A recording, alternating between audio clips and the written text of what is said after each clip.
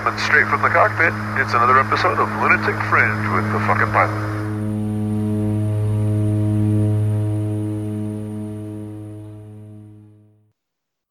Ready, set, go. All right, back in the can for another edition of Lunatic Fringe Into the Void with a wild man on the other side of the line, so I'm not going to fuck around and wait at all. Who the fuck are you, and what do you do? I don't know about wild man at this stage. I'm Splash Robinson, and I build houses. Splash Robinson, and you build houses. You know, it's kind of fucking funny trying to find you to get everything started up on Skype. I had to ask for your Skype name, and you sent me Michael Robinson, and I thought, who the fuck is Michael Robinson? I don't know that I ever knew your first name was Michael. You're Splash. Yeah, I know.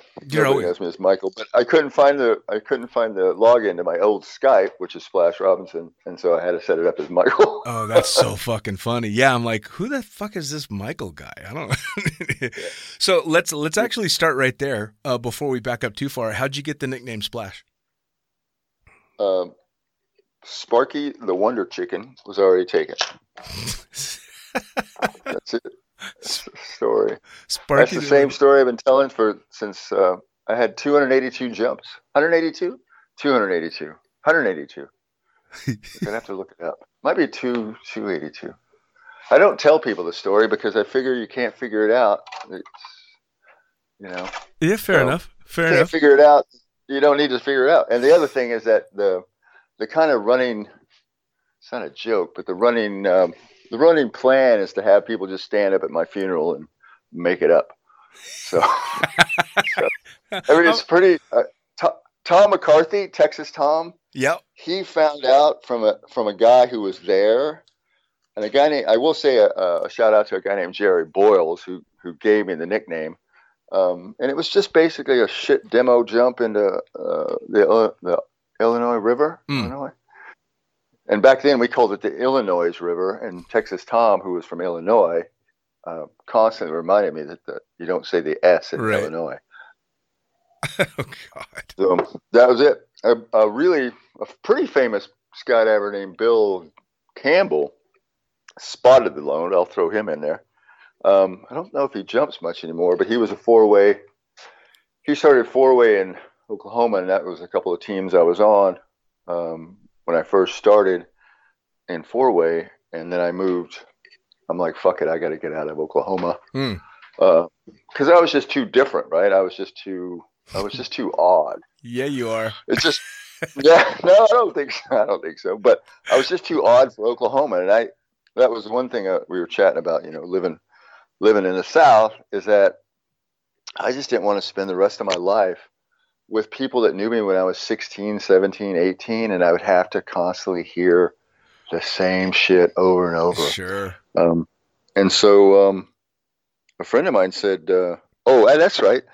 They said you can go to school in California for $50 a semester, right, for junior college.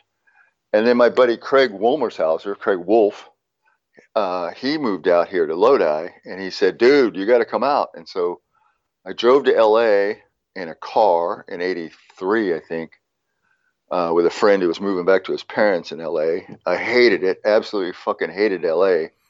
Got in a Greyhound bus, went to Lodi, and was happy for it. Right. And so when these fucking kids talk about Bill Dawes and how he's such a god for the sport, I'm like, dude, I've known this guy for 34 years. And I'm not going to talk complete shit about Bill, but he's Bill Dawes, right? Yeah.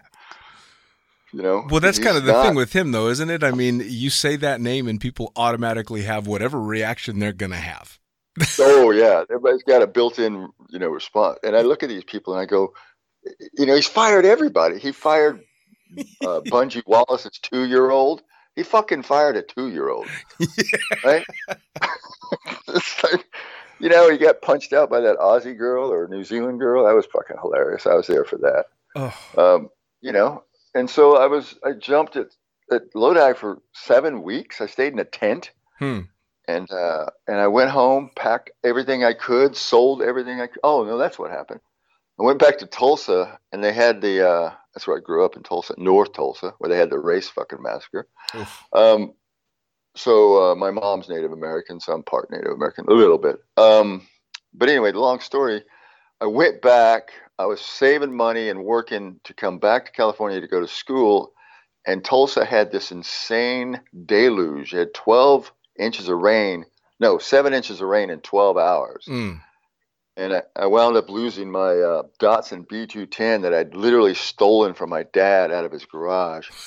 I lost a gram of coke in his car. It was lifted up in the flood. I was on top of the roof with this guy I had picked up, and he's like, "Where are you going?" And I'm like, "Anywhere but here." Dove off the top of this fucking thing, swam to the shore of 11th Street, right? So we're going down 11th Street backwards, floating. You probably didn't know that B210s float, but anyways, floating backwards. I dove off of it. The car eventually ran into a liquor store, rolled upside down, and then was bent around a telephone pole. And FEMA comes in and goes, "Oh, you're uninsured. Here's $1,200 in 1984." It's a good chunk of change in 84. My dad's standing there going, "It was my fucking car." And I went, "Yeah, sucks to be you, but I'll leave it here for you," because we had picked it up and dragged it home. All right. I mean, it was literally bent around a pole sideways, right? It was fucking, I'm like, so I took the $1,200, bought a VW van, and drove to California. Nice. Pulled into Lodi at about 2 p.m., maybe 1 p.m. And Bill Dawes goes, "Do you know how to change oil on a DC-3?" And I wanted to say no, but he didn't give me time. Right. He just said, "There it is." And I went to work for Bill Dawes at $4 an hour, $4 a pack job. Jesus Christ. Man, oh man. That's so Dawes is the first drop zone you work for, working on his aircraft. Why does that not surprise me? With all the stories that I know about. And that was the year Bill thought he could save money, because it's always about saving money with Bill. Right. Bill thought he could save money by putting auto gas in the DC-3, and it was a 10-way Speed Star event. And we were up all night doing coke, changing out cylinder heads, because he just kept blowing them, right? I mean, he had to let out an entire airplane at 3,000 feet, 30 people, 30 souls. Jesus. Because he just kept blowing jugs. It's just like, and somebody's like, "How much are you saving on this gas?" And that's not I enough. was lucky I didn't get fired. I literally threw a burning. You know what a screen is for you know how you clean a metal screen for the old style oil filters, right? Yeah. The old style oil filters have metal screens all the way through them. You wash them out. So I'm washing the screen out with gas to find out if there's any metal. We're going to send it off to get it inspected, right? They're going to do tests on it, and they're going to tell us what kind of metal is blowing up inside the engine, and it starts spontaneously igniting, right, in my hands. It's a paint filter. So I'm washing the oil filter into a paint filter, and then extracting whatever materials in there into a sample. Right. So this paint filter, which is a cone shaped like a coffee cone, a coffee maker. This thing is igniting in my hands, catching on fire. My hands are covered in gasoline, and this thing is spontaneously igniting. Now, Bill knew I smoked at the time, and he kept yelling at me that I was smoking. I'm like inside the hangar, and eventually when it caught on fire the third time, and I kept blowing it out, I took it and threw it, and it went across a canopy, and he came unfucking hinged. And he's like, "How can you be throwing burning shit?" I'm like, "Bill, my hands are on fire." Well, it turns out that the rods inside of a DC-3 engine are made of phosphorus or sulfur. One of those things that catches fire in air. Which one? Is that phosphorus? I'm not sure, to be honest. Anyway, it's got a product inside of it that keeps it cooler, and that shit ignites. And it was breaking rods. So I'm cleaning the oil filter, and it's full of this shit. And once it gets exposed to the air, fucking catching on fire. Did you get fired for trying to set I his shit did on not fire? get fired for that. I did not, which is strange. He cut me off. I came home once hungover and packed a student rig without the brake lines. So he cut me off of. This was before he fired everybody. So he cut me off of packing. I couldn't pack anymore. He blamed me for some bad openings, and I'm like, I'm pretty sure I just fucked this one up, Bill. But anyway, he had some engineer he left the manuals out. He was changing out the JFCs. I think that's what they were called, the original automatic openers. He was changing them out, and he left the fucking manual out. And this engineer I was teaching, that was the other thing. He's like, have you ever done static line? Have you ever taught static line? And I went, I put Bill Campbell out on a 700 jump because he wanted to re-experience the old days of static line. Right. And he literally says, I mean, this is no fucking joke. He goes, well, there's 4 of them right over there. At least you got experience. I walk over to the Cessna. John Haynes is sitting in there, and there's 3 students, or 4 students, whatever it was. I don't know. I think he fit 4 of them in there. So I go up on my fucking first static line instructor Jesus. Jump master, whatever the fuck it was. That was it, right? And when I told that story to the guy that run the AFS course, he just looked at me and goes, "That's a lie." And I went, "Okay." He goes, "You can't put out people without a JFC certificate." And I went, "Okay, you've never jumped at loadout."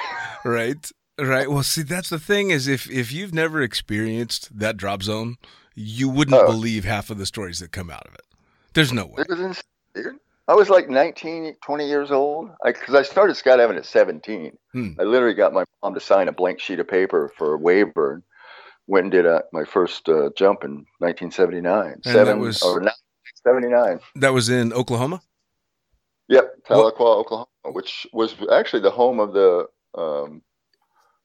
Nationals a couple of years. Nice. Well, now what made you want to do that first jump? Well, strangely enough, I was in the Boy Scouts. That was another fucking peak experience.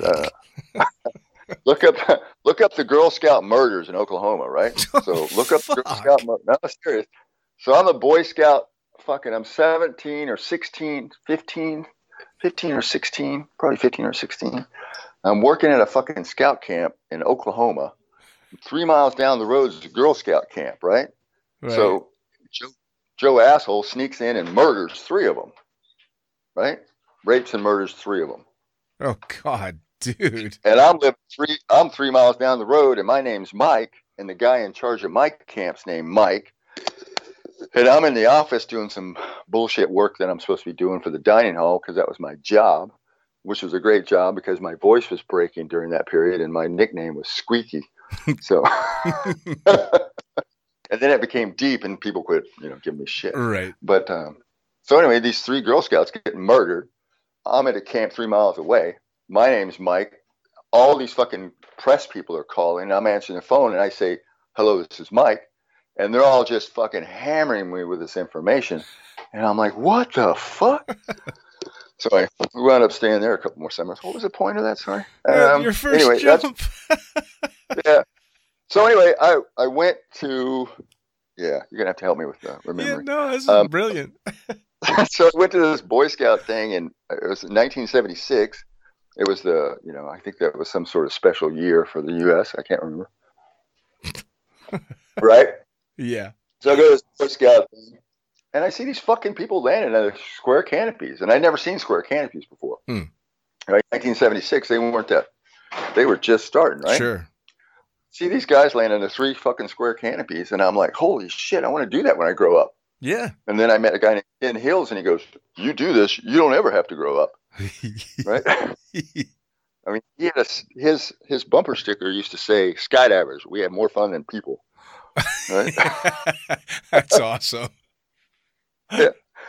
And then I was 17, and then I ran away from home, and then I realized you can't run away from home when you're 17. You fucking can vote almost. Right. So I lived at the drop zone. I packed parachutes. I used to be in charge of telling the people, because they started having nationals in Muskogee, right? Because they used to have them in Tahlequah. And they had this really great idea that, Oklahoma's in the middle of the country, right? So it's easier for everybody to get there, except there's no fucking flights. Right. Right. Right. So they had the Nationals. They had the Nationals at Muskogee 2-3 years in a row before I left to come to California.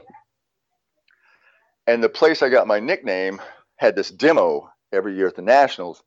And the rule was if you landed, you could carry off as much beer as you could carry off. So then you get on the bus. And we're on the bus. We got all this fucking beer. And then I start to climb out on top. And the newbies, they're like, where are you going? And I'm like, for the view. So I go up on top of the bus. We're driving back. It's about a 30, 45-minute ride. We're driving back. We're on the top of the bus. We're drinking beer and throwing it inside the window. Someone's giving Coke to the driver. It's the fucking 80s, right? Early 80s, like 382. And then I'm climbing back down, and they're like, where are you going? And I'm like, the wires are coming. And they're like, what? I'm like, the wires are coming. And they're like, what? And I'm like, you'll find out. Oh, no. All the experienced people climb inside the bus, and all the fucking newbies, they just get cleaned off the top. So God. We're like, we fucking told you. There's a low-hanging wire between here and the drop zone. So anyway. Jesus Christ. Crazy. And that was basically the start of your skydiving career. Yeah, 3 years into it. So it was fucking hell. Yeah, I did my first night jump was I was on a round canopy. My first 100 jumps was rounds. Right? Didn't get a square canopy till I had over 100 jumps. Because I bought a round. My first canopy was a round, ripcord. Shit was crazy. And I had a cloud light. So, I remember some of the first jumps. I did I must have had enough square experience because one of my favorite awards is I've got a Night 4 Stack award, which was a 5 stack on a full moon, and it's number 285. Wow. Or 284. Yeah, so that was one of my favorite ones, and I've got a few more others, but I've never turned in for my gold wings or never done any of that. I did some of that for a while, and it was really cool, to have them and all that stuff. But somewhere along the lines, I just stopped doing it. I don't know. Yeah. It just kind of, same with logging. When's the last time you logged a skydive? I logged a skydive, I think in 98. Yeah. Maybe. That sounds about right.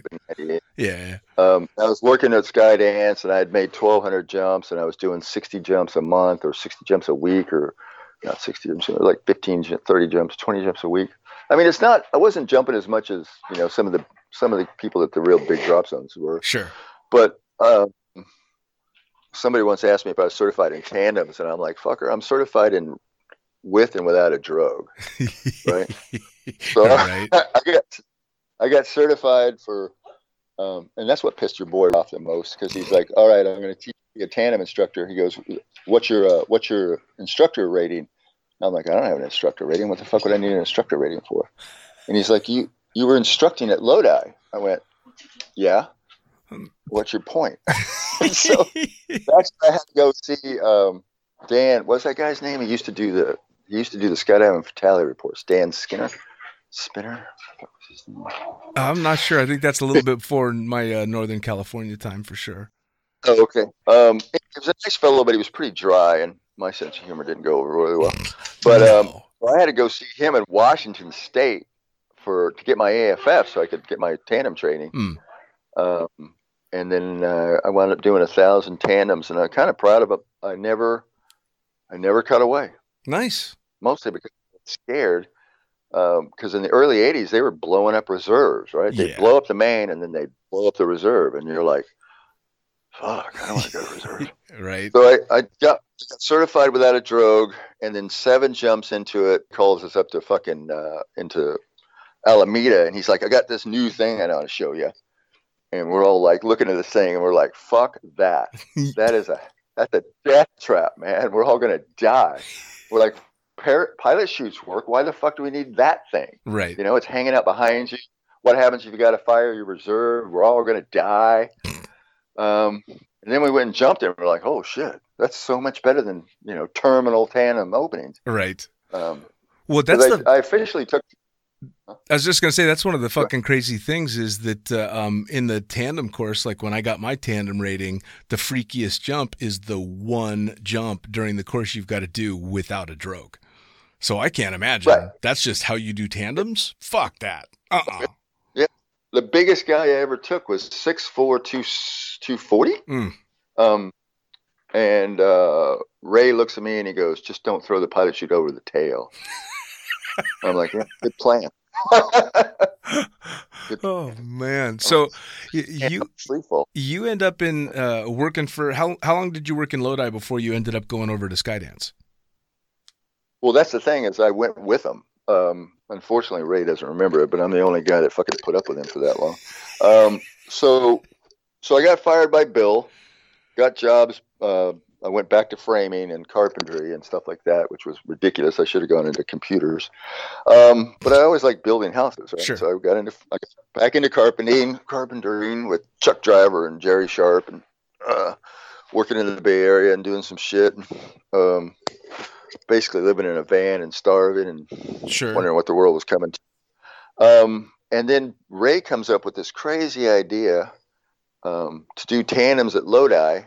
And Bill Dawes, and this is what I always find funny, people say, he's such a visionary. So Bill said to Ray, "You're welcome to do tandems here," because he goes, "Why would anybody do a tandem when you can do a static line?" So Dawes literally told Ray, "Go for it." And of course, eventually it collapsed around him. But we worked there for a few months, I think. Okay. Before it just didn't work out. Right. And then we moved to Antioch, and I was probably one of his, I wouldn't say chief instructor because that word really didn't exist at the time, but I was one of his lead guys. And so I was doing all the tandems for them. I was trying to do anything besides be a carpenter. I mean, my dad was a mechanic, and I kind of wanted to be something else, right? Besides a man that used his hands. And so I tried to go to school, and then I met this hot little blonde in San Francisco, and then that shit'll happen. Came to shove, and she got pregnant. I'm not sure how that worked out, but and then after the first one, she's like, "Well, you want to do birth control?" And I'm like, "Well, I really don't want just one." So we had two. So my daughter is 33 now, I think, and just got engaged. Wow! Congratulations, Amelia. There you go. So lovely. Unfortunately, she's living down in Long Beach, and my son. Took a little more off the, what is it? My brain doesn't work this late at night. What is it? The apple doesn't fall too far from the tree. So it took him 11 years to get through Cal Poly, and he graduated with a aerospace engineering degree with a emphasis on the space side. Oh wow! Yeah, but he did it himself. That's fucking awesome. I put her through school. She graduated at 21 with honors. Took her 4 years, and then now she's a teacher, teaching English and down around. And actually, she works in Compton of all fucking places. Wow. So yeah, she's hardcore. That's one thing you and I have in common is we're both idiots that had amazing kids. I know, right? Yeah. So you got a job. Your daughter, how old is she now? She's 23 years old and working her way through law school. No shit. Yeah, dramatically more intelligent, much sharper than her dad. But I'm still over here banging rocks together to try and get sparks. Wasn't a high threshold, now was it? No. So, all right. So you basically you're there at the ground floor as Skydance gets going, and Northern California skydiving starts to get pretty popular because by the time you and I became acquainted was in the mid 2000s, early 2000s, when I started working out at Skydance as well. But by then there was this awesome fucking community of skydivers. Oh my God. I mean, it was such an amazing crew and just this fantastic time, and everybody it was such a tight knit family by then. I mean, it must have been kind of a blast watching it all happen.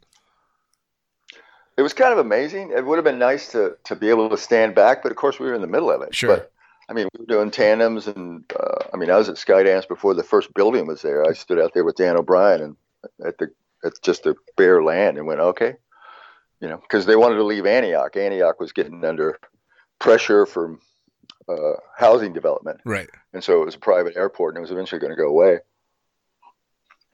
But then once I got to the point, working for Ray and Dan was so fucking difficult. They just fought all the time. Oh my God. And the communication skills were just shot. And I had a wife and 2 kids, and I was staring at having no wife and still 2 kids. Right. Right. So I had to do something.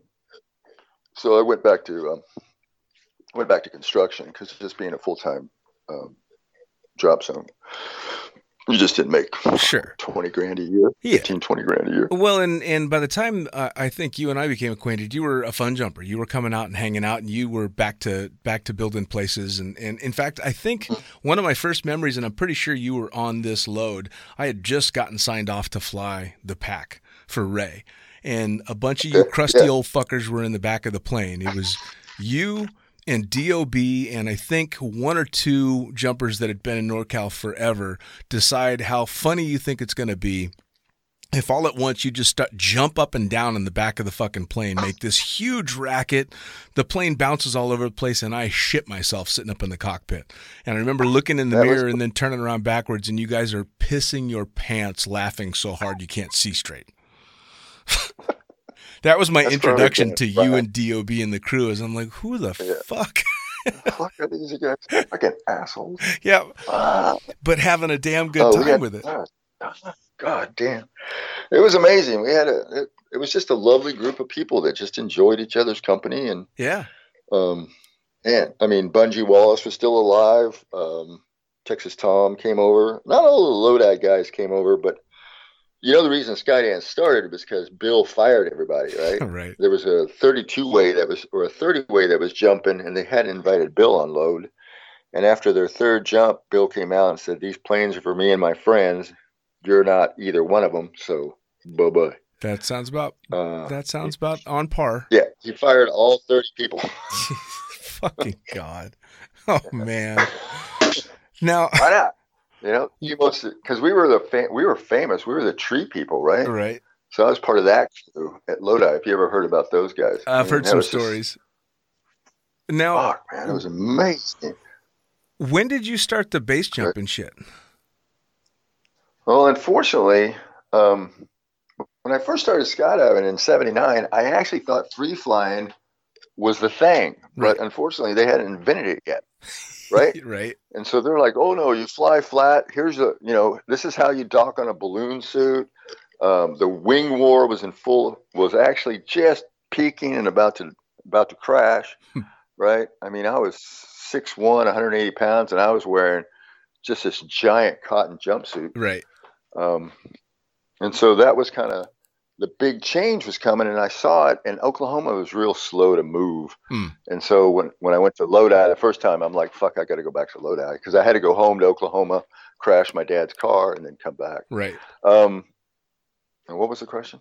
So when I got into base jumping, let's see, Clem, who was base number 75, he goes, "Come on, I'll pack the rig for you." As a Raven, free packed with a 42-inch pilot chute, handheld. And he's like, "Let's go to the bridge." And so we go to the bridge, and I don't have it written down, but I'm pretty sure it was either just before or just after Carl Banish died. So when people ask me when I start base jumping, I say somewhere between number 3 and number 10 on the fatality list. Jesus Christ. Right? They're like, "What?" I'm like, yeah, number 3 and number 10, somewhere in there. Can't totally remember, because my daughter was born in December of '86.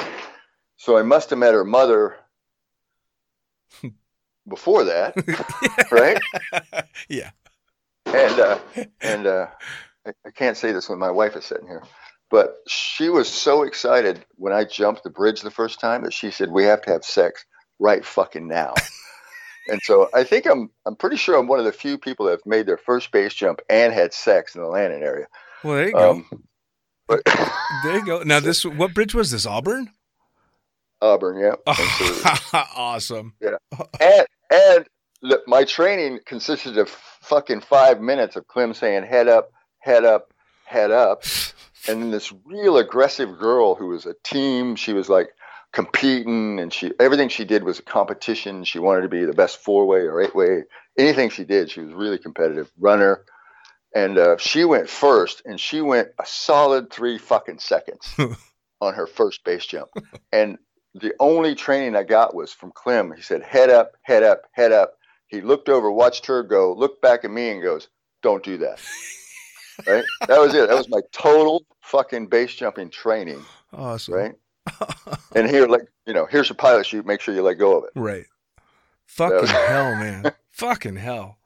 That is, yeah. So it wasn't, the brake lines weren't outside, I don't think. I think the brake lines were still through the slider. The slider was just held down. It was free packed inside of a fucking skydiving rig. Right? Wow. So off the bridge, off the top during the day. Oh, because why not? And dead Steve Morrell, you ever heard of him? No. He'd be great for your show, but he's dead. So hence the name.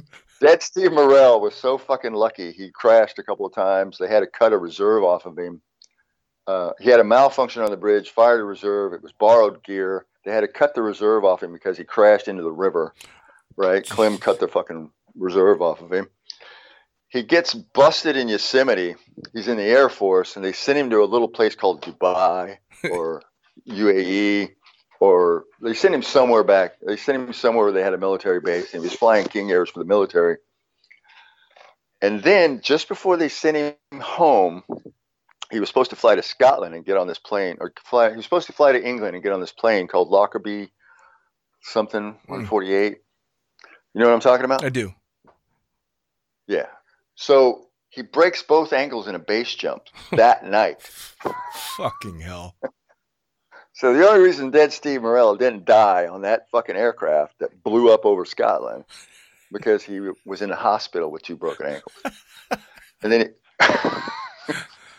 so this is one of my mentors in base jumping, right? Dead Steve Morrell. Dead Steve. And it wasn't a nickname later. He was literally called Dead Steve Morrell while he was alive. Well, he was eventually going to live up to that name. Yeah, and he did. He jumped out in a 2-way. They wrapped and died. Oh, Jesus Christ. Back when he got back to the States. What? Yeah, so and he literally survived the bombing of a fucking airliner. Was he named Dead Steve because he was one of those guys? It was just coming. It was just a matter of time. Yeah. All right. Fair enough. Yeah. Well, if they got to cut you out of your reserve in the river below the Auburn Bridge. Yeah. You know? And he used to stop cars. He would stop cars on the road, on the bridge, and would and just stop them and just say, "Hey, you want to see something really cool?" and then he'd say, "You know the reason they save death for last is because it's so awesome." Oh, and Jesus. then he'd fucking jump off the bridge. He's like the cartoon character of original. What everybody's. He's the original Dayblazer, man. The original Dayblazer. That's fucking hilarious. Sorry, I can't truly remember when I started, but then I went. Texas Tom, you remember him? Homeless Tom. I've heard the name. Tom McCarthy. So Texas Tom McCarthy takes me he goes, "You want to do the Yosemite?" And I'm like, "Fuck yeah." And he goes, "All right, we're going to, and I don't know why they had this idea, but back in the day, original days, right? So I jumped Yosemite probably just after my daughter was born, or maybe just before. So somewhere around 86, right. 84, 85. Skydiving gear. We hiked at night. I don't know why we hiked at night. It never made sense to me. I'm like, why are we hiking at night? That means we run in the daylight. Why don't we hike in the day, jump at sunset, and then we're running in the dark? Right. And they're like, that's stupid. This is the way we do it. And I'm like, oh, okay. So I get to the top of Yosemite. I get to the top of Half Dome, right? I've got maybe 8 jumps, 7 base jumps, 7 base jumps. And so I'm jumping a cliff. Why not? And the entire training was Tom pointing at a fucking tree 5,000 feet below. And he said, "See that tree?" And I'm like, "It's a forest." And he goes, "No, that one." I'm like, "And?" He goes, "You're going to land near that." I'm like, "Okay, well, you're going to go first, right? So I see where to land." He goes, "No fucking way." I'm like, "Why would I go first? I have 0 experience." And he goes, "If you don't go first, I can't guarantee you'll go at all." That's a hell of a mentality. And I'm like, that was my training. That was the training. I don't trust you, so you have to go first. right? Oh, And so for the rest of my base jumping career, I was almost always the one going last because I loved going last. No one liked to go last, right? So I was like, fuck, I'll go last. It's this, you're alone, you're scared.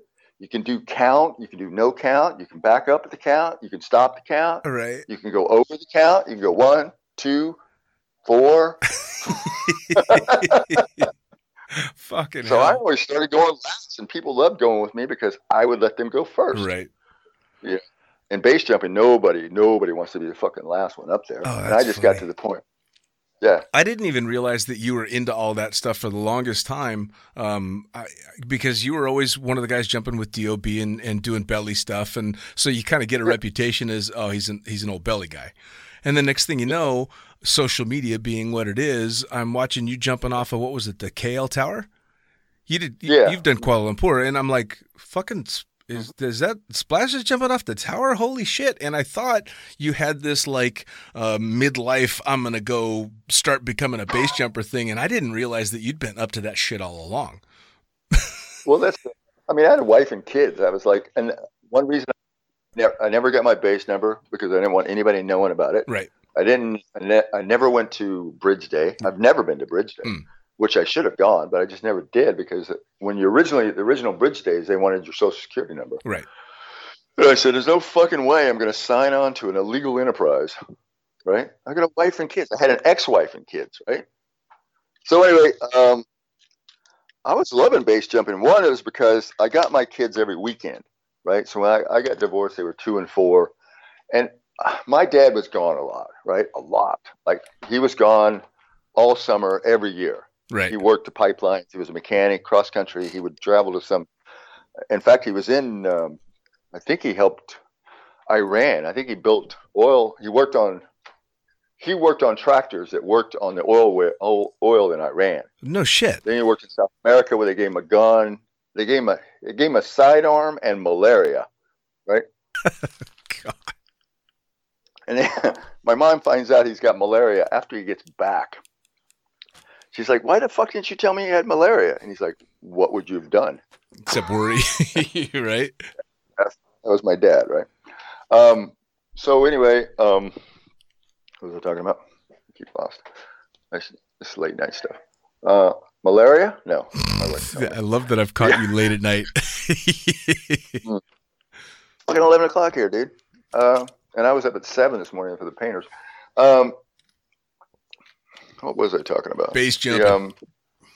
Base jumping. So I had the kids every weekend because I experienced not having my dad around a lot. Sure. So I wanted to be around for my kids. It didn't make me a great dad. It just means I was there more often. Sure. So I got them every weekend unless I was out of the country. That was our rule, right? Even when I ran Splash's Sky Diner at Skydance, and right. I changed careers and went into banking. Right, I was afraid it was going to be commission only, and I needed some money, so I was running that little diner at the drop zone. Sure. So what was the point? God, I'm getting confused. Still base jumping. The base jumping. So if I traveled for base jumping, it was me going out and experiencing the world. Right. Otherwise, I had the kids with me all the time, so it was hard to jump. It was hard to skydive, and so I would go on these base missions, and I went to the cave like 6 times. Awesome. I got 29 jumps in the cave, and I was, up until the last actual legal trip to the cave, I had more jumps than any human being on the planet. Wow. And then Squirrel and Clem went to the cave without Mark and Randy, who used to run it all the time. Mark Lickley and Randy Pacheco, right? They ran it for years. They didn't go that year, and so there was very little camera work because Mark always he always thought that he would take his camera work to the next level, which, everybody in skydiving thinks so, but, only Craig O'Brien, Tom Sanders, and it's only a few people that can get to the movie. So the point is that when Mark and Randy were there, it was cameras, and so you only made 2-3 jumps a day. Sure. Right? But so when Mark and Randy weren't there, these guys made 10 jumps a day. One guy got to 35 jumps and said, I'm done, I'm going home, literally halfway through the trip. Wow. But if you've never jumped a cave in Mexico, it's another world. I've seen the pictures and heard the stories, but I cannot begin to fathom what that's got to be like. So I'm standing there on the other side, the opposite side that we usually jump from, when my hands are on this pulley, right? I'm going to do the first Tyrolean traverse at the cave. And my buddy Squirrel, who's a jumper and a rock climber, and he owns the Rocknasium in Davis, he set up all the ropes. And I looked at him, I go, is this going to work? And he goes, yeah, if you don't crash into the side of the hill on the first, when you kick loose. Right. I'm like, is that possible? He goes, fuck, I don't know. So, they didn't have a lot of slackline information back then, Sure. right? So there was only so many ways you could tighten the rope up. And so basically I launch off on this Tyrolean traverse, and I'm going real slow. And I kind of creep my way out to the middle, throw a double gainer, and open. and I'm wearing these glasses that are photo gray, and they turn black in the sun, right? So I'm in the sun because I'm in a fucking Tyrolean traverse. And as soon as I come out of the second gainer and pitch, it's black, right? Jesus Pitch Christ. fucking black. And I can't see shit. And the only rule about the jump in the cave is there's a wall in every direction. Right. Right? There's literally a wall every fucking direction. 10 degrees from here, it's a wall. 30 degrees, it's a fucking wall. Right? 180 degrees, it's a wall. So you have to be a little competent, right? Yeah. And actually, I don't know if you remember that skydiving rig I had that had OUI on it. Everybody thought it said we. I do, yeah. It meant options until impact. Right? Because that's what that taught me, is that I would watch people that were supposed to be able to fly a canopy not Right. in the most dangerous place in the world, right? The most dangerous place in the world. And actually one of the most beautiful debriefs I've ever been to was Randy and Mark. They wanted to run this operation that was that was catering to these base jumpers, and it was an amazing event. And so at the end of the trip, we'd have dinner, and they'd have the round table, and everybody would say something about what they liked and what they thought might make things better. It was this real event thing, right? Sure. Kind of making people feel comfortable and happy to be there. And so this one trip, everybody started bitching about why, because somebody broke their leg, but it was a fracture that wasn't bad, right? So it was a fracture, but it wasn't, fucking compound fracture, right, like you see a lot of times. The femur, he hurt himself. And so he came out, went down, got an x-ray. They handed him the x-ray, and he goes, what do you think? And he goes, I just do x-rays. You're going to have to find a doctor to read it. Right? That's how shit works in Mexico. So I watched these fucking people break rocks with their ass. I saw them land in ditches. I saw them run into shit all the time. And that concept came up to me. It's like, you've got options until you literally hit the fucking planet. Pretty much. Then your options sort of get thinner, right? So I wrote that, options until impact. That's right? fucking good, man. It's fucking good. Now, yeah. So keep trying to do something, right? So the cave jump, which is just fucking insane. But then you end up going and doing these high profile events like the KL Tower and all that stuff. But you also, somewhere in the middle, unbeknownst to me, ended up becoming a burner as well. Yeah. How the fuck did that happen? Well, Clem kept asking me to go. Right? Clem had been to Burning Man, and I knew that Brian and those guys. But anyway, I want to make this story. This is a good story. Yeah. So in '99, they were talking about. No, in '99 they went to Thailand and did the world record, 200 something away, right? Yeah. And I heard about it, and I heard about what a great time it was, and what a great party it was, and what an amazing event, and what an amazing time it was. And I was originally asked to be on the first 100 way that was completed, but I didn't have enough money to go to it, right? So I was in the Nationals in Muskogee when they tried one of the first 100 ways, because they had all the DC3s, right. 5 DC3s to the Nationals. They didn't pull it off. And I thought, fuck, I'd like to be on that. So anyway, I got into base jumping because it was the one way that I could feel good about leaving my kids, not getting them for that weekend. I was gone somewhere. And so I thought, fuck, man, I'd like to go to the next big way in Thailand if they have another one. So when 04 was coming up, and so in 03, I asked Dan O'Brien, I said, would you put my name in to those guys in Paris that I never really knew? Right. I made one jump in Paris, and then the plane broke. It didn't crash. It just broke. Mm. And I left LA and I never wanted to go back. Right. Literally never wanted to go back. And that's what it is. I mean, there's Southern California people and there's Northern California people. And we do not agree No. on how the world should work. No. Anyway, so Tony Domenico and Kate and all those people, they're putting on the next 350. It was supposed to be 372. It's a strange number. It has to do with 12, right? Right. Has to do with the cycles of the king. Long story short, Dan O'Brien said, I won't put your name up, but I'll put your name in. I'm like, okay. So he sends my name, and I send an email to Tony, and Tony says, send me your resume. And I said, all right, the last 100 jumps, 85 were base jumps, 5 were wingsuits, 2 of them were head down, and 5 of them were RW. I get a letter back that says, when your check clears, you're on. Fuck. The 100 way in Paris, Right. not the 5, not the 400, not the 375. So I show up in Paris. I look for my name on the big way slot, right? I've got Tony Domenico's left leg, 16 jumps. I'm docking on Tony fucking Domenico, right? And I'll never forget this guy named Dave Powers, who was a parachute rescue jumper, right? So that others may live. We're jumping with Bungie Wallace. And back then, VHS was hard to watch. You couldn't stop it well enough to really pick out who was fucking up, Sure. right? Sure. It wasn't DVDs and it wasn't GoPros. It was VHS. So Benji Wallace comes to me and Dave Powers, and he looks at us both and he goes, there's something going on with you guys. There's something going on in this sector.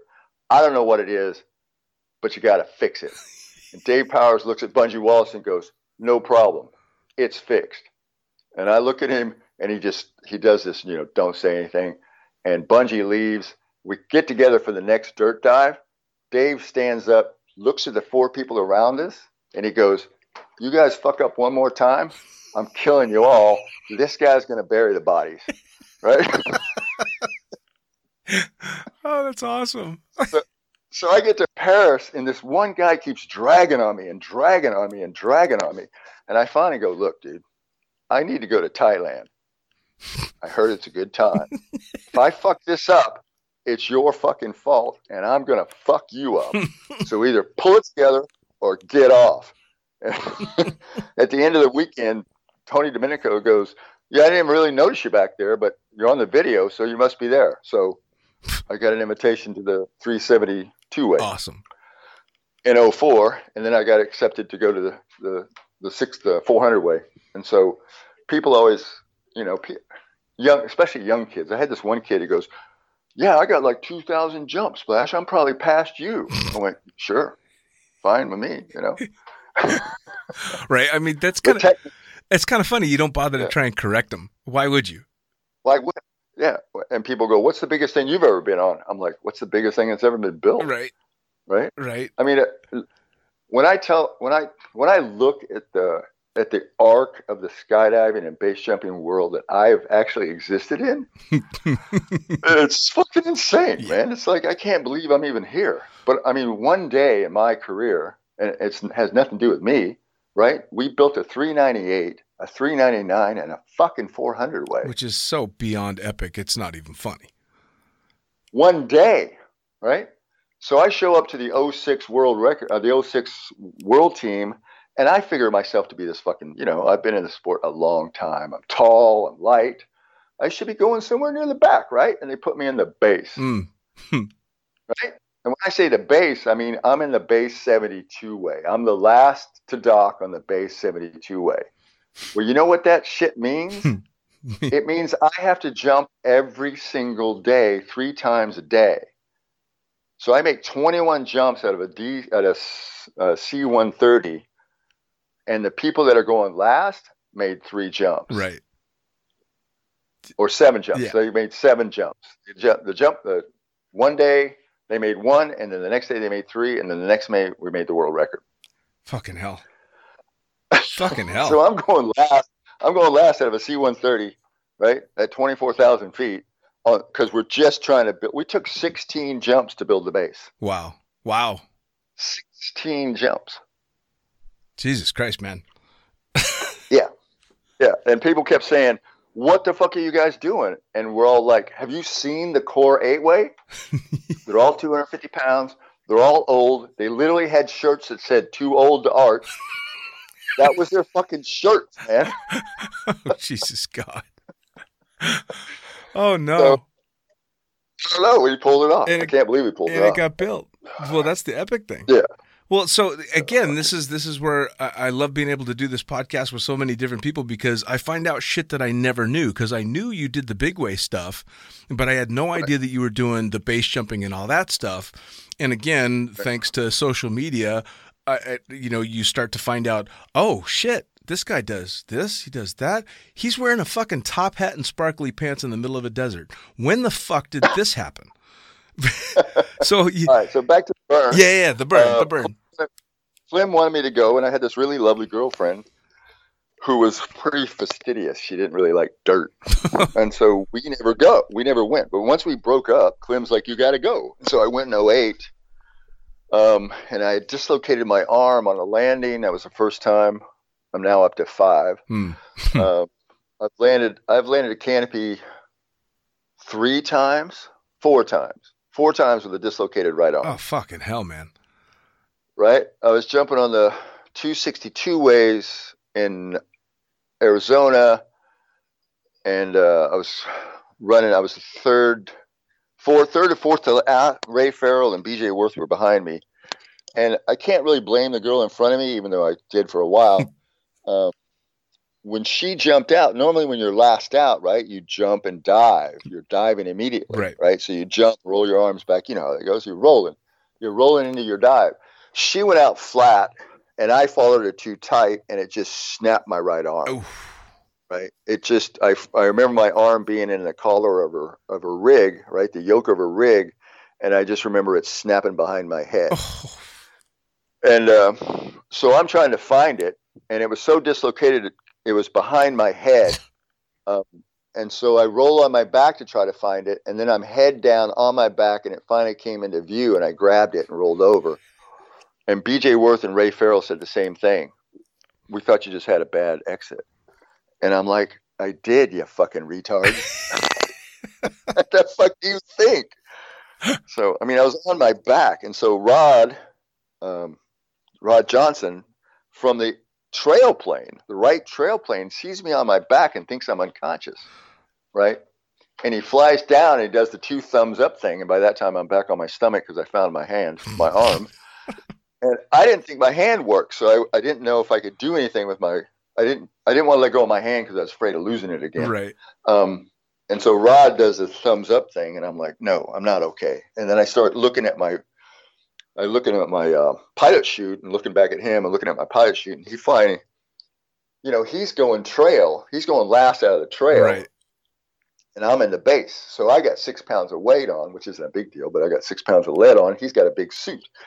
So it took him 2 tries. He literally had to dive below me, and I came to him. He pulls me out at $4,000, and I landed my crossfire at Eloy with one hand. Jesus fucking Christ. Jesus Christ, man. And then 2 doctors from 2 different countries, they're like, we can help you put that in. I'm like, okay. So I lay on the concrete, and after 10 minutes of that, I rolled back over and went, fuck you, clowns. I got to go get some drugs. So then I went to the hospital. Anyway, so Burning Man. So that's when I went to Burning Man. That was the first year I went to Burning Man. So I didn't even jump. I just played around. I didn't show up till Thursday, and Clem took care of everything. And Clem, right? Yeah. Dave Majors. Yep. So anyway, I asked Clem, I go, what do I need to bring? He goes, you need a bike. And so I give him my bike, and he dolls it up and puts lights on it and shit. And I go, what about food? And he goes, well, I'm there for 7 days, so I take 8 cans of soup. And I'm like, 8 cans of soup? Why? You're there for 7 days, you take 8 cans of soup? And he goes, yeah, in case somebody shows up, right? in case he gets a date, right? And he goes, and then I bring 5 cans of tuna, and I put the tuna in the soup. Then I got my protein, I got my soup.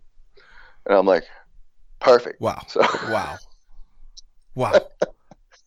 So that was my first year. And then and last year I was in charge of the night jump. Wow. Right? Oh. Well, I mean, it's turned into.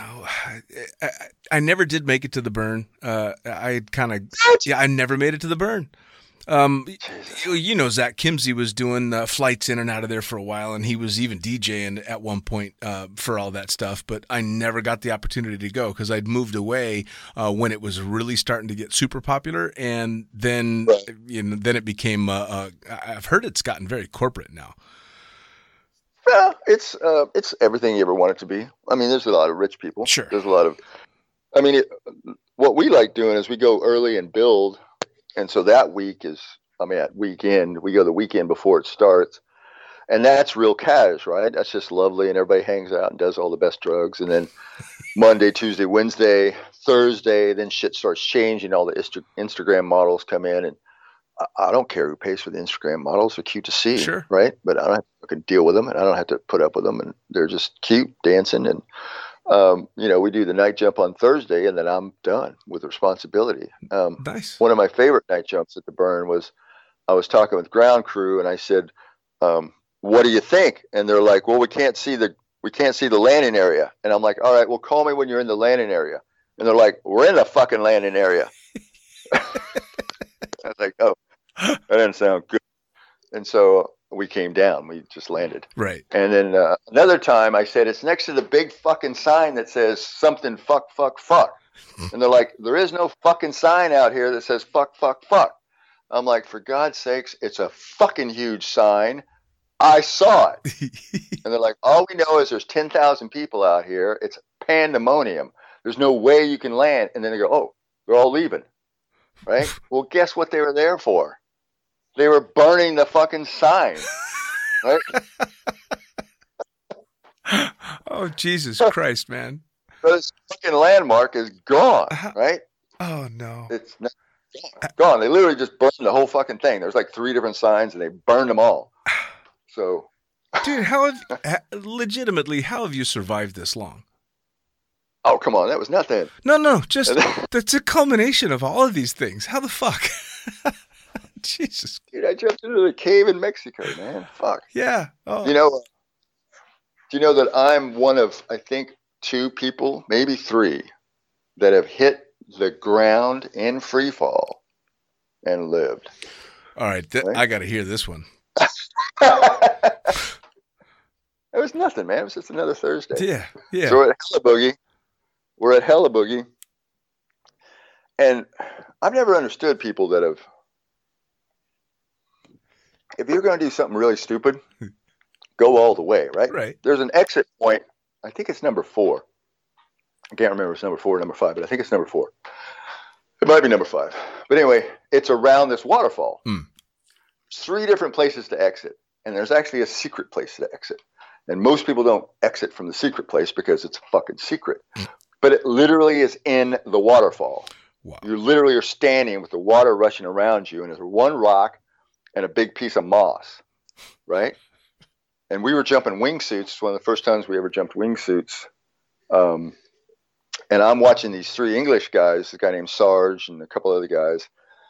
And I can't hear them because of the rush of the water. And I can't hear because of my helmet's on. And so he does the hand signal, 3, 2, 1, go. And then 2 out of the 3 go. And then the third one staggers. And I stop because I'm filming all 3 of them because I'm in a wingsuit and they're flying slick, what they call it, right, without a wingsuit. Right. And so I stutter because this guy stutters because I want to film all 3 of them. And at that point, my right foot slips on the moss and I slip. Oh. Right. So I'm in the waterfall now, right? In the waterfall, head down. Of course. Straight head down. Not flying. I'm fucking in the water. I'm in the waterfall. And then 3 seconds down, I miss the giant outcropping that's probably you can see the video. It's on Facebook somewhere in my feed somewhere. It's called the waterfall jump. And I miss the pinnacle that comes out to a point that's probably sticks out a foot past my body. Right. It's literally outside of the water. And if I'd hit that, it'd been over. And I hit something with my left hand and my both feet. And I literally thought I'd ripped my whole left foot off. And when I finally fly out, my next thought was, when I hit it, I'm not going to survive the next one. Right. and I need to fly out of this thing without dropping, because if I drop, I'm going to tear my other foot off, because I think I've already ripped my left foot off. Right. I really thought it was just going to be hanging in the suit. It hurt so fucking hard. Hurt so bad. And I flew out, so I made my way to fly out without just snapping down or doing something radical. I can't believe I actually pulled it off. I had the sense to just fly out. And then I'm flying, and I'm like, what the fuck are you doing? So I set up, open, and then you see my shaky hand come up and turn the camera off, because the next thing I'm going to do is look at my foot. Right. And I've never been one of those guys that has the gross, Ammon jumps and lands and tears his whole foot off and videos the whole thing. And I'm like, I'm not that guy, right? He's a fucking pirate. Well, that was next level. That was next level. Yeah. Yeah. So I land on one foot. All my feet are there. People start seeing the video through the camera, because it's an old PC 110. Right. And they start coming over and shaking my hand, right? And I'm like, I just want to go home and start doing a shit ton of drugs and drinking some good scotch. Right. And that's basically what I did the rest of the day. Well, now, and then I was. You obviously didn't tear your foot off. No, but I tore both sides of the wingsuit. Jesus fucking Christ! And I wound up breaking the nail on my left hand. That's it. So you broke a fingernail. Broke my nail. Yeah. Jesus Christ! Fucked me up. And I had to take the rest of the day off. Oh well, that was probably the real punishment right there. Yeah. And because it was a POV, it really wasn't a really good shot to sell to anybody, right? Unless you know what you're looking at, because you just see this video go into the waterfall and then come out of the waterfall. Right. Yeah. But you do see 3 seconds down, which I was doing about 60 miles an hour. You see this big rock outcropping go by me on the right. Jeez. And that had I gone 1 foot to the right, I'd be dead. There would no fucking way. I would have survived that one. I think I was talking to Matt and Mike from Squirrel, and they were telling me, yeah, no matter how good you are, luck plays a big fucking part in base jumping. Oh yeah. Well, yeah, Johnny Flores, I'm pretty sure he just slipped. Yeah. Right? Yeah. Well, see, and that's the fucked up thing, right? Is sometimes luck goes both ways. Sometimes it's good, sometimes it's bad. Oh, fucking when it's bad. Right. It's really bad. Well, I mean, come on. We're especially you in base jumping, when luck goes bad, there's not really much. That's it.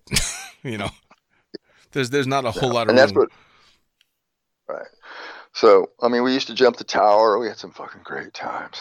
Well, that's like the tower boogie, that's like super popular, isn't it? The KL Tower. I was talking about our tower here. We got the keys to it. We jumped it. I probably jumped it 100 times. Awesome. So, yeah, I know that was a popular thing back then. You guys have put a few first-time base jumpers off that tower, haven't you? Oh, fuck yeah. Absolutely. Crazy shit. I've seen people fly through the wires and not know it. Oh, God. This German guy comes walking back from the opposite side. And we're like, where'd you come from? He goes, over there. Like, how the fuck did you get over there? He goes, what do you mean? Landed there. I'm like, you went through the wires, dude. He's like, what? It's like, yeah, they're 120 degrees. There's 3 sets of wires, or 120 degrees. You can't come from there and not have gone through them. Who is the guy in NorCal that got caught up on wires off of a tower and had to make a cell phone call to get himself rescued? Yeah, unfortunately, he called his friends. I won't say their names, but they drove out to film him. And then they had to send special rescue. He had base tattooed on his back. He broke himself really bad. And he's just, yeah, it was fucked up. After that, it was kind of it was the beginning of the end. We kept fighting with them to keep jumping, and we had keys and shit, but they kept bolting stuff and welding stuff and putting up cameras. And the last time I was there, a famous skydiver was with me. I won't say his name. You know him. He jumped there with you. We're on radios, and I was back up closing things off to come out so no one would know we were there, and 2 cops showed up. And I got on the radio. I said, what the fuck is that? And this highly experienced skydiver, he goes, it's a car.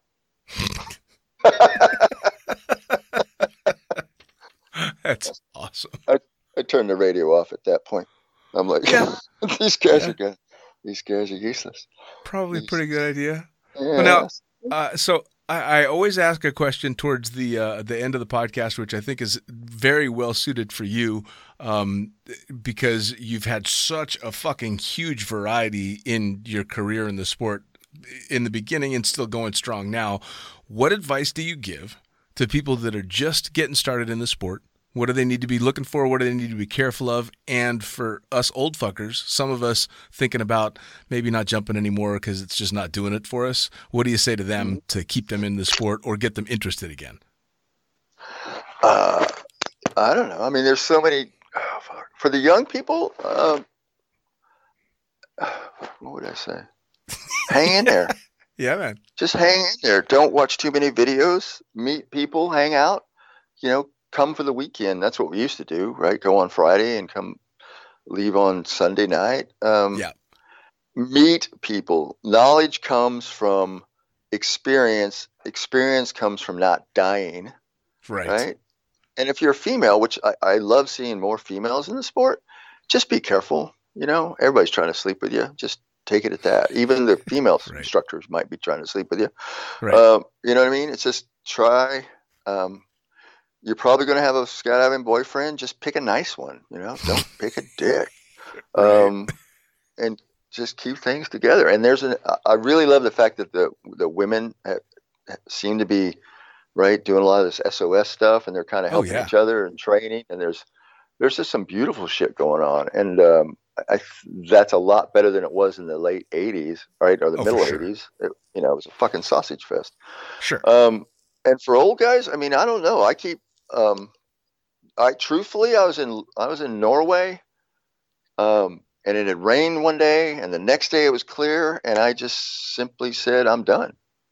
I said, I woke up today not being a base jumper. And then I remembered I had my good friend Texas Tom's ashes, and I had to go jump. So I went back and jumped. I was like, but I had physically and mentally decided that I was done.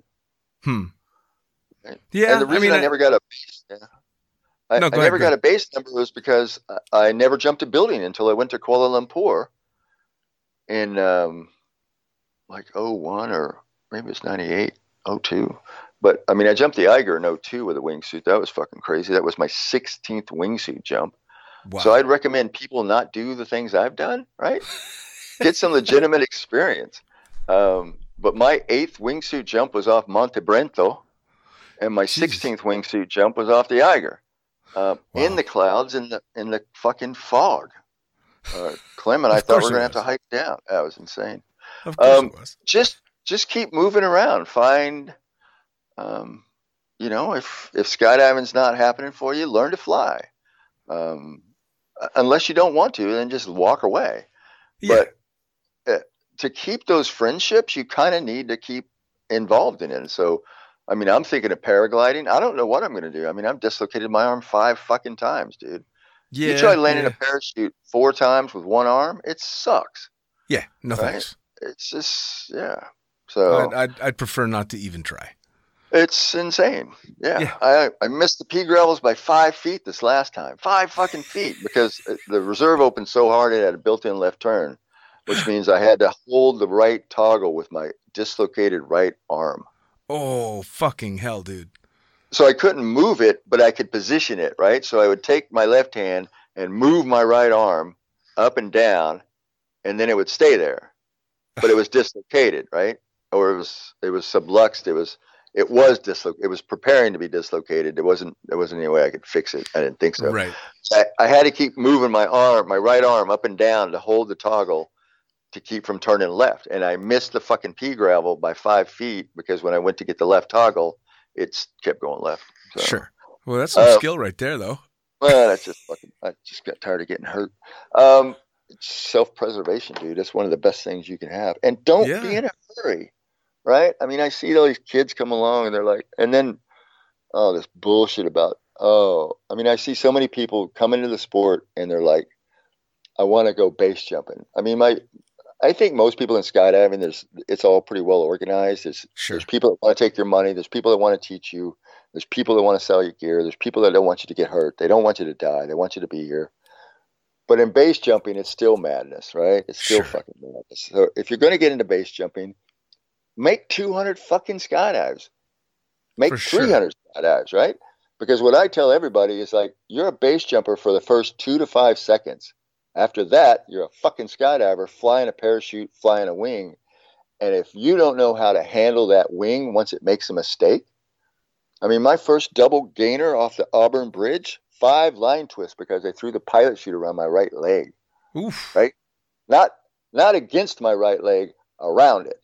So I had to kick the pilot chute off, open 5 line twists, kicked out of the last line twist, landed on the wrong side of the river into a fucking pine tree. Right? Oof. So, but luckily I was able to get on the toggles. I was kicking and kicking and kicking and getting, I was 5 line twists. When I kicked out of them, I was able to flare and not die. Right? I crashed into a pine tree on the wrong side of the river, and it wasn't that bad. Right. Because I didn't stop. Right? I kept kicking and kicking and kicking and fucking flared a second. Jesus God. Dude, So, yeah, that was fucking retarded. there are Still here. literally so. We're gonna have to do a round 2 for sure because I know I've got hundreds of fucking stories I've got to pull out of you. I can't even remember some of this shit, man. The cave? Oh, fuck. Fucking crazy shit. Oh, it had to be. It had to be. And the funnest part for me is that I didn't know you had been up to any of this shit until, relatively recently, maybe 5-6 years ago. I'm like, holy shit. He's been this and that and the other thing. And it just became this funny thing is, all right, I guess I didn't know Splash. Well, I just like to travel. And so, I traveled for big ways. BJ invited me to Bali for the first 100-way in Bali. Awesome. I did the first 2-point 100-way in Russia. It was fucking amazing. We had that's to me is just keep moving around. I see people get into the sport, they get into 4-way, they get into 8-way, they compete. The only people they hang out with are team players, and then after 5 or 10 years, they're burnt the fuck out. Yeah. And so I've been on teams. I've done 10-way teams. I've done 4-way teams. I've done, but just mix it up, change it up, hang out with different people, do different things, enjoy different. Be new again, right? Yeah, man. Before I dislocated my arm, I was learning with TJ. I was going head down, and the reason I was doing head down, strangely enough, was because the world record pops head down was a 14-way, right? So then I could officially be on the 2 discipline world records. I could be on the 400-way, and I could be on the 15-way head down pops record. Right. Now that wasn't officially the world record, but it was a pops record. Sure. And then I dislocated my arm, so I kind of had to. They don't even want you in a tunnel if you've dislocated it. And if you tell them 5 times, they're like, "Don't even come inside." Yeah. No. Right? Yeah. No. They don't even want you to watch at that point. But I've had students both in the wind tunnel and on a skydive dislocate their shoulder, and it's the most fucked up thing to watch when it's fully dislocated in free fall. That is just oh yeah, it's not pretty. Do you miss teaching? But unfortunately, my 12-year-old daughter came to me when Seth died, and she was 5 years old when Bungie died. He wasn't doing tandems, but he had done tandems, and Amelia knew his daughter, Dana.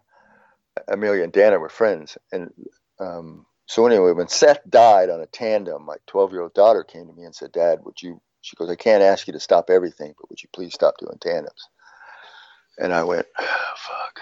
Right. And I was into it. So I quit doing tandems. And unfortunately, I really, really missed that. I loved doing tandems. I loved teaching. I loved AFF. I loved taking people out. I mean, we've never gone over this, but I mean, there's the 2 what are they, splashes, right? Number 1, in case of emergency, look for my ass. We'll be heading for safety. Right? And 2, it's better to be in pain than to be in pain and on fucking fire. So plan. If you're going to crash, don't crash in the power lines. All right? If you can avoid it, right? Pick the softest thing to crash into. It's like don't stop planning ahead. Right. Okay, I've dislocated my arm. I got to open my reserve. This is going to hurt. All right, that hurt. Now I got a built-in left turn. All right, I got to fix that. There's the P's. Ah, shit, I'm going to miss them. Take the crash, right? Sure. Loosen up. Crash, right? So that's so if you're going to stay in it, you got to keep moving around. So yeah, no, I agree. Amazing places Beautiful things to do. I agree. Well, thanks for putting up with me, man. Oh, dude, thank you so much for coming on. I'm going to get you back on because I know I've got so many fucking stories that we're blowing past, but I also know it's getting late for you because you're old. I am old, dude. Splash, thank you so much for coming on, man. I really appreciate it. It was beautiful. Hey, come to the burn. Believe me, someday, I swear. And if I go, I'm going with you. Come next year. Oh, yeah, definitely come with us. Yeah, maybe. But yeah, no, I'm not going to go with anybody but you. There's no way. Awesome. Great time. All right, brother. I love you. Glad you're doing well. Thanks, brother. Love you too. See ya. There you go. Another episode of Lunatic Fringe, Into the Void in the Can. As always, I am the fucking pilot, and this broadcast is brought to you in association with, the greatest magazine in the known universe. That's right, Blue Skies Mag. Head to Blue Skies Magazine. BlueSkiesMag.com is where you're going to subscribe to the magazine. You're going to be able to get previously published issues. You're going to buy all their really fucking cool swag. You're also going to send them your pictures, send them your article ideas. They want to hear from you. As for me, again, I am the fucking pilot. You can find me on thefuckingpilot.net where you can get all the links to this podcast, I think I've got like 75, 80 of them out now, as well as both the books that I've written, the Blue Skies Mag's fucking pilot book and the Accidental Stripper, both of them digital and print and coming in audiobook. Again, thanks so much. We'll see you next time.